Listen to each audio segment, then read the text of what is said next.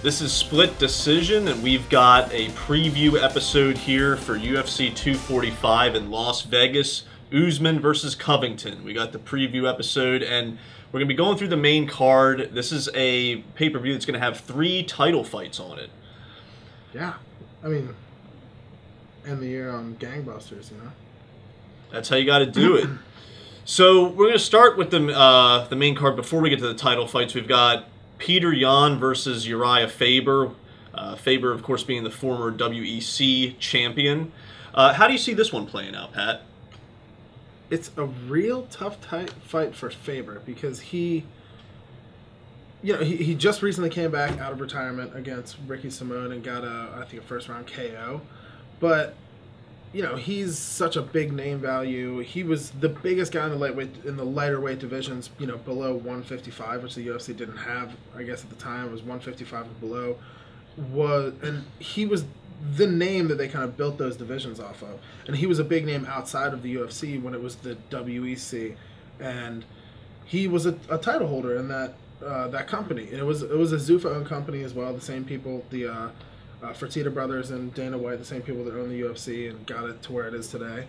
And he was the man. And that was the premier title at that point in time. And then the UFC bought the WEC. They brought those divisions in. And so one of the knocks against Faber is, well, he never earned the UFC title. But he had the WEC title, which is analogous to the UFC title. And so it's exciting to see him back. He got a first round KO over Ricky Simón, but he was thinking, I'll probably get a title shot or something off of this. But they throw him in there with Petr Yan, a brutal up-and-comer, challenger in the division, and he holds wins over some big names in the division. He beat John Dodson. He beat Jimmy Rivera in impressive fashion. So this is for sure a number one contenders fight. So Faber's getting his wish. He's going to be on the title next, but this is not a gimme fight for him at all. No matter how big of a name value he is, this is a tough fight. And so this, in your view, kind of follows the model of the seasoned veteran against the up-and-comer, right? It does, but this one, to me, has, outside of what we've seen, last weekend, we saw Alistair Overeem get knocked out by Jair Rozenstruik in brutal fashion in the last round, 4 seconds in the last round. But, so, a lot of times we see that happen, and I pick the guy that I love, the grizzled vet who's smarter and it's a better game plan and better skills, and you usually go for the younger guy, and it doesn't go well for me most times.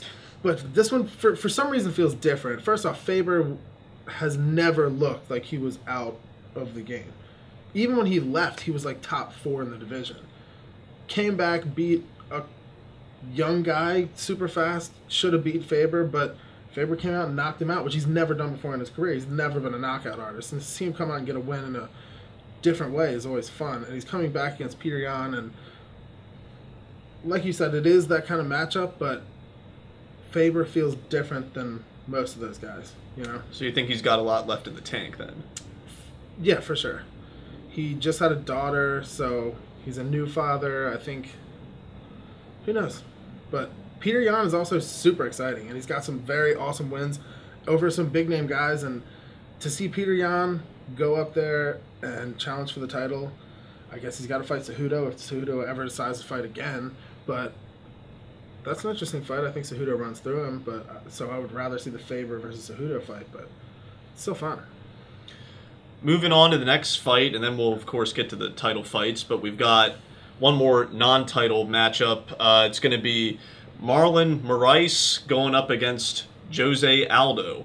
And this is one where Aldo is actually coming down a weight class. He's going from featherweight to bantamweight, making his debut at a new weight class. So what can we expect in this one, do you think? I don't know, because of that kind of weird variable of Jose Aldo dropping a weight class. I have no idea how he's going to look. I don't know if he's going to be quicker, rejuvenated. I don't know if he's going to retain his power at that weight. I don't know what's going to happen. Moraes is a tough out for anybody. His last fight was for the vacant title. He fought Henry Cejudo for the vacant title after TJ Dillashaw tested positive for EPO. And, Moraes did not look great in that fight. He looked kind of defeated before he even lost the fight. Cejudo kind of put it on him, but before that, he looked like a world beater. And to see him going in there against a big name like Jose Aldo, who has looked just as crazy as Moraes younger in his career. He was the greatest featherweight of all time before Max Holloway, maybe still is, given his resume. Lost to Max Holloway twice, but he still has one of the best resumes in the history of the UFC. So you can never count him out of a fight.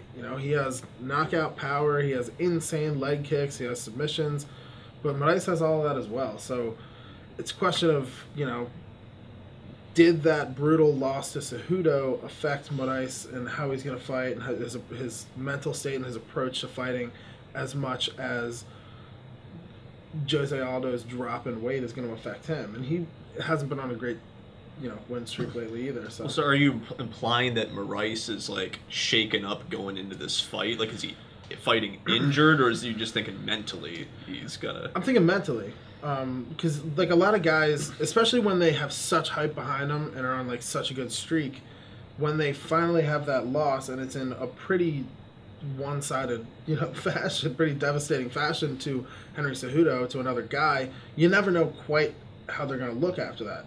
Some guys come back after a loss like that and their confidence is just shaken and they look totally different. They don't, they're not as aggressive, they don't move forward. That can change a fighter's entire game plan, but who knows? I have no idea what Moraes is going to look like, but Jose Aldo is kind of in that same boat where he's just trying to figure it out because he can't seem to put it back together after his 2 losses to Max Holloway. Well, and his loss to McGregor. Moving on, we've got women's bantamweight title match. The current champion, Amanda Nunes, is going up against Germaine de Randamie. This should be an interesting one. Of course, Amanda Nunes, arguably one of the best women to fight in UFC in its history. So, how do you see this one going? This is a really interesting fight.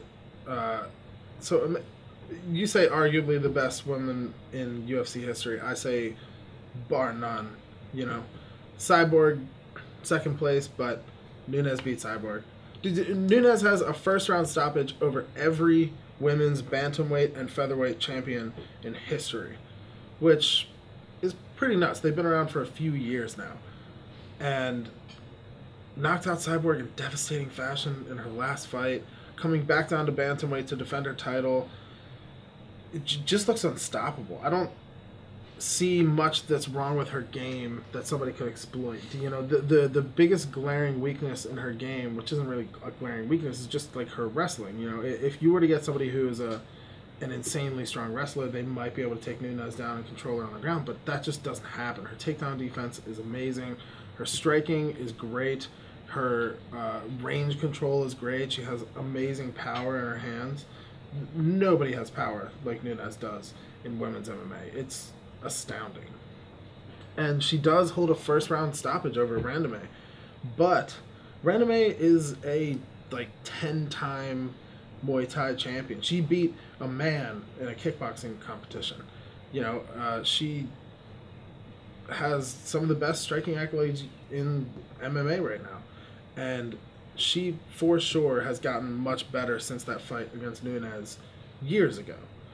And she's on a great win streak right now, has looked amazing, and she is just, like I said, a super credentialed striker, and she, for sure, has the striking game to stand with Nunes. It's just a question of what approach does Nunes take, and is Randamie able to outclass Nunes on the feet? So I take it you see Randamie as an underdog in this one. Yeah. I mean, I'd be curious to see what kind of the odds are as far as betting on this one, but yeah, I wish I'd look them up at this point. But if you had to break it down by a percent chance, what percent chance you think we see an upset here? 30 maybe 40. I mean, if you're looking on paper and saying who certifiably has better striking, Randamie.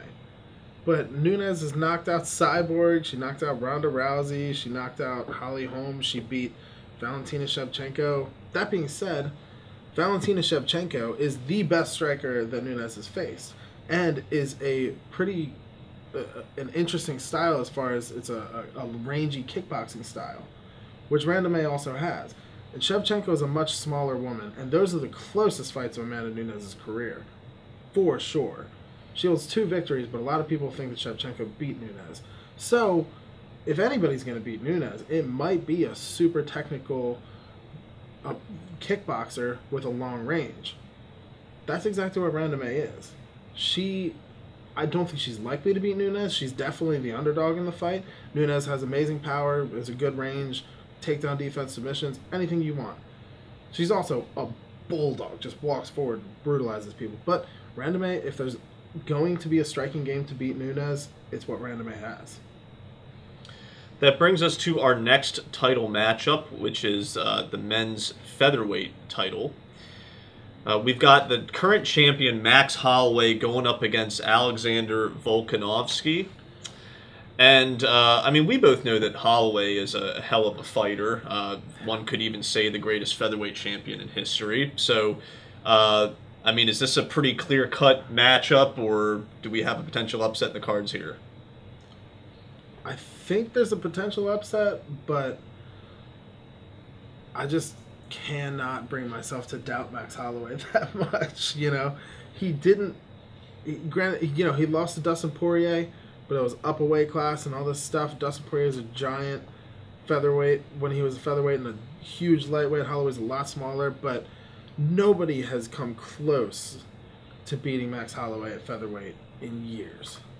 He has looked amazing. He beat Frankie Edgar, he beat Jose Aldo, he beat undefeated contender Brian Ortega, who was buzzsawing everybody in the division. Volkanovski's coming up, and he has looked amazing, holds victories over Chad Mendes and Jose Aldo.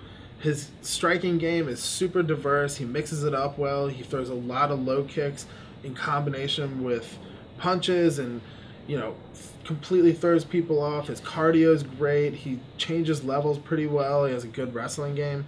But Max Holloway has just looked so amazing against everybody he's fought, save Dustin Poirier lately, that it's hard to imagine anybody beating him, especially when Holloway's game is predicated on keeping people at range, peppering them with little shots, controlling how close they can get to him, controlling the range, and just continuously touching them. He just keeps moving forward. He keeps moving forward here. He out-cardios people. He out-pressures people.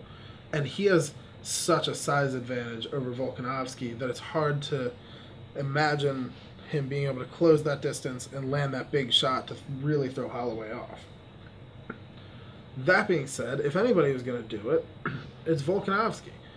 Like I said, his striking game is super varied. He likes to throw combinations of kicks and punches, which completely throws people off. You're changing levels, trying to block a kick, trying to check a kick, and then a punch comes over the top. You never know what's going to happen with Volkanovski, and he's really, really athletic guy. He used to play professional rugby in Australia at 214 pounds. Dude fights at 145 now. And, dude, he's, kind of muscled up, he's not a skinny, tiny dude. He's got some heft on him, and he's 145 pounds. So you have to imagine this dude 80 pounds heavier. What's that look like?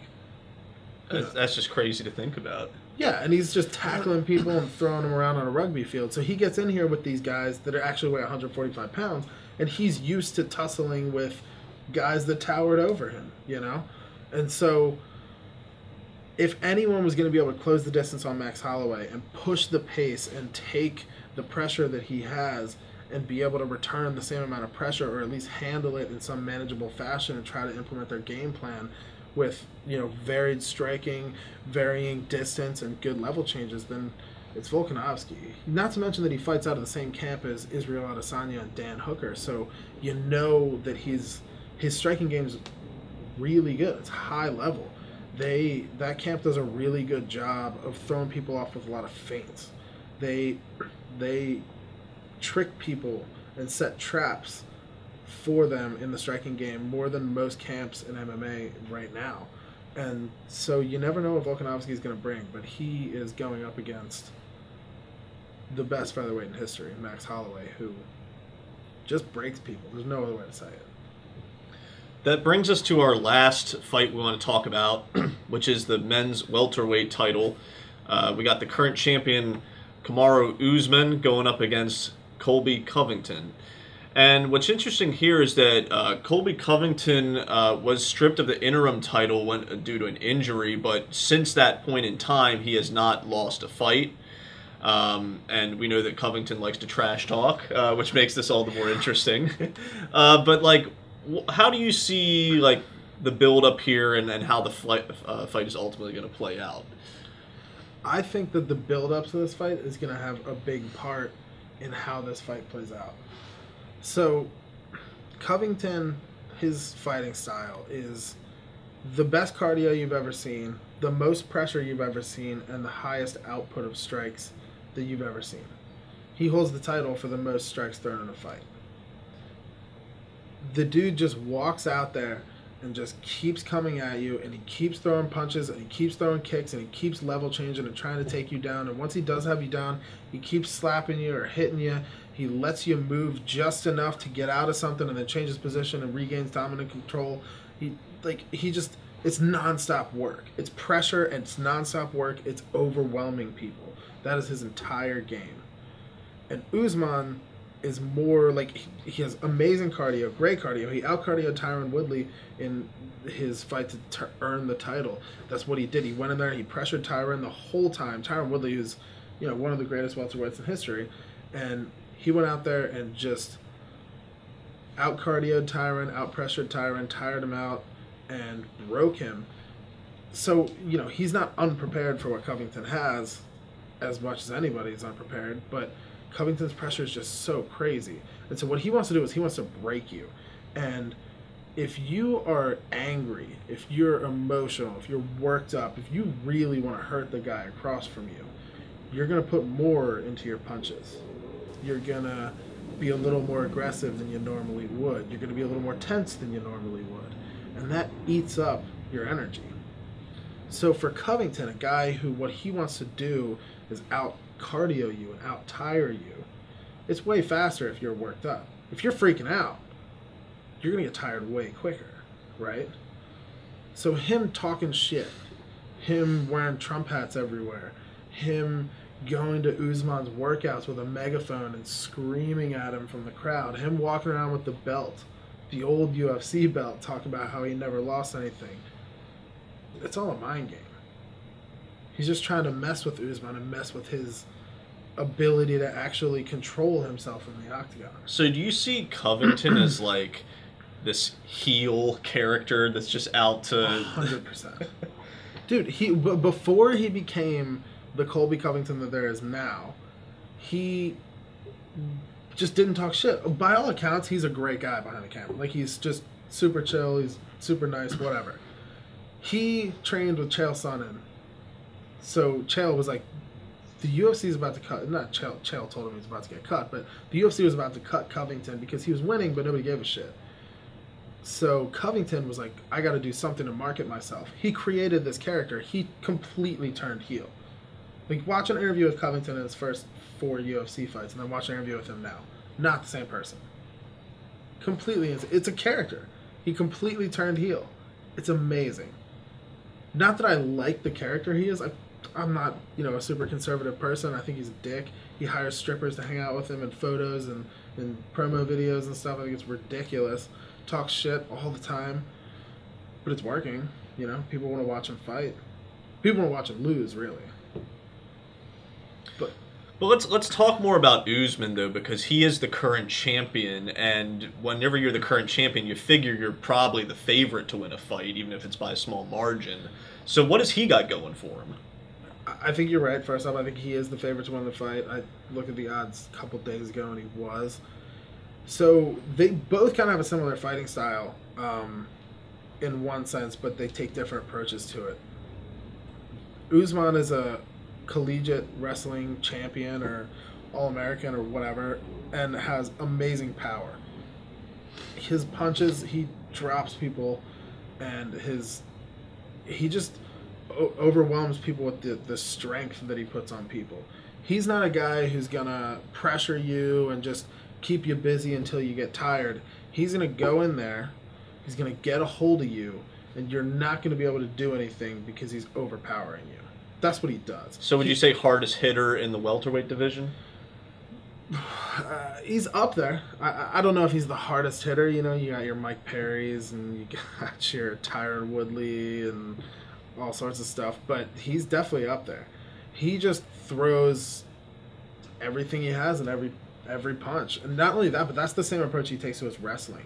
When he wrestles people, he doesn't spend a ton of time like advancing position and trying to trip people and trying to trick them into doing something. He just does what he's planning on doing because you can't stop him because he's stronger than you. Like he just forces people to do what he wants them to do. His striking game is, you know, he's kind of a counter striker, but he's pretty adaptable. You know, if somebody starts to back up, he starts to pressure. He has a really well-rounded striking game, but like I said, he has a heavy power in his fist particularly, and he's really good at throwing strikes in weird moments and weird exchanges. You know, when they're going from a clinch to a grappling exchange or a clinch to a striking exchange, he'll throw a big shot when he's in close when they're separating and catch people completely off guard. His timing is great.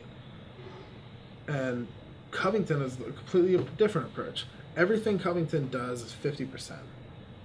He just peppers you, just keeps touching you. There's nothing you can do. He keeps. If he's not punching you, he's kicking your leg. If he's not punching you with the left hand, he's punching you with the right hand. Or he's throwing a feint, changing levels, taking you down. He'll throw you up against the fence, let you try to work out a little bit, slowly take your back, slowly get a hook in, then drag you to the ground. He takes his go-to move is to take the opponent's posting wrist, pull it under them so that they can't actually lift their weight, and then he pins their arm with their own body weight while he uses his hips to control their torso, and he just pounds people into the mat and makes them make dumb decisions. He's just so overwhelming and so intense and non-stop that people just can't take it, and they don't know what to do to get out of it. They don't have a moment to think. That's exactly what he did to Robbie Lawler. One of the best strikers in the division, most power in the game, great counter striker. When he fought Colby, he was just completely,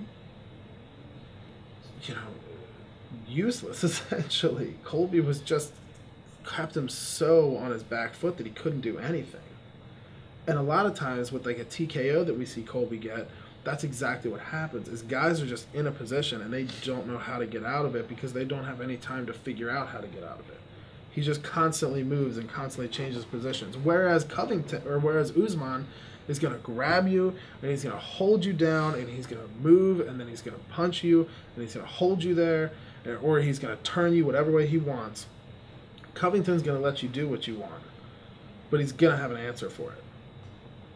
He lets you move around just enough to get you to keep expending energy and keep having a little bit of, I might be able to get out this way. He's like, nope. Or this way, nope, or this way, nope, and then, he hits you a couple times. Do you see the majority of this fight being more like grappling and going to the ground, or do you expect more of a stand-up fight? I honestly do not know. Here's an interesting stat. Usman has never been taken down in the UFC. Covington's only been taken down once or twice, but Usman's never been taken down, and wrestling is one of Covington's biggest weapons. His takedown game and his ability to keep you guessing so that you don't know whether he's going to punch you or try to take you down is one of his biggest weapons. But if Usman is able to stop him from taking him down, if he can't get Usman down, that's going to change his game. So to me, it's a question of which guy imposes their will or their game plan, right? Does Colby's pressure and his unrelenting style overwhelm Usman and throw him off to the point where he's ineffective, like it has done to so many other guys? Or does Colby try to do that, get into Usman's grasp, and get overwhelmed by the power? Is Usman able to stop him from trying to stay loose and trying to move, adapt to what Usman's doing because he's just so overwhelmingly strong? Or does he catch Colby? We have no idea. If he could catch Colby on the chin in the first couple seconds, I would not be shocked. Usman can knock anybody out. He can pick you up and just hold you on the floor if he wants to. Colby might be a better wrestler, but if Usman's that much stronger, you never know. Well, we're just going to have to see what happens. Certainly an interesting matchup there. We'll have to see if there's a lot of takedown defense involved or if this ends up going to the ground and become more of a grapple fest. But interesting fight, interesting matchups on this card. We'd like to thank you, whether you're watching on YouTube or listening on our podcast. Make sure to follow LitTube going forward, like and subscribe, check out our website and our Patreon, and stay tuned for more content. Changes the future. Involves the future. Computers. Yep. Yeah, it's not like UFC DC or UFC.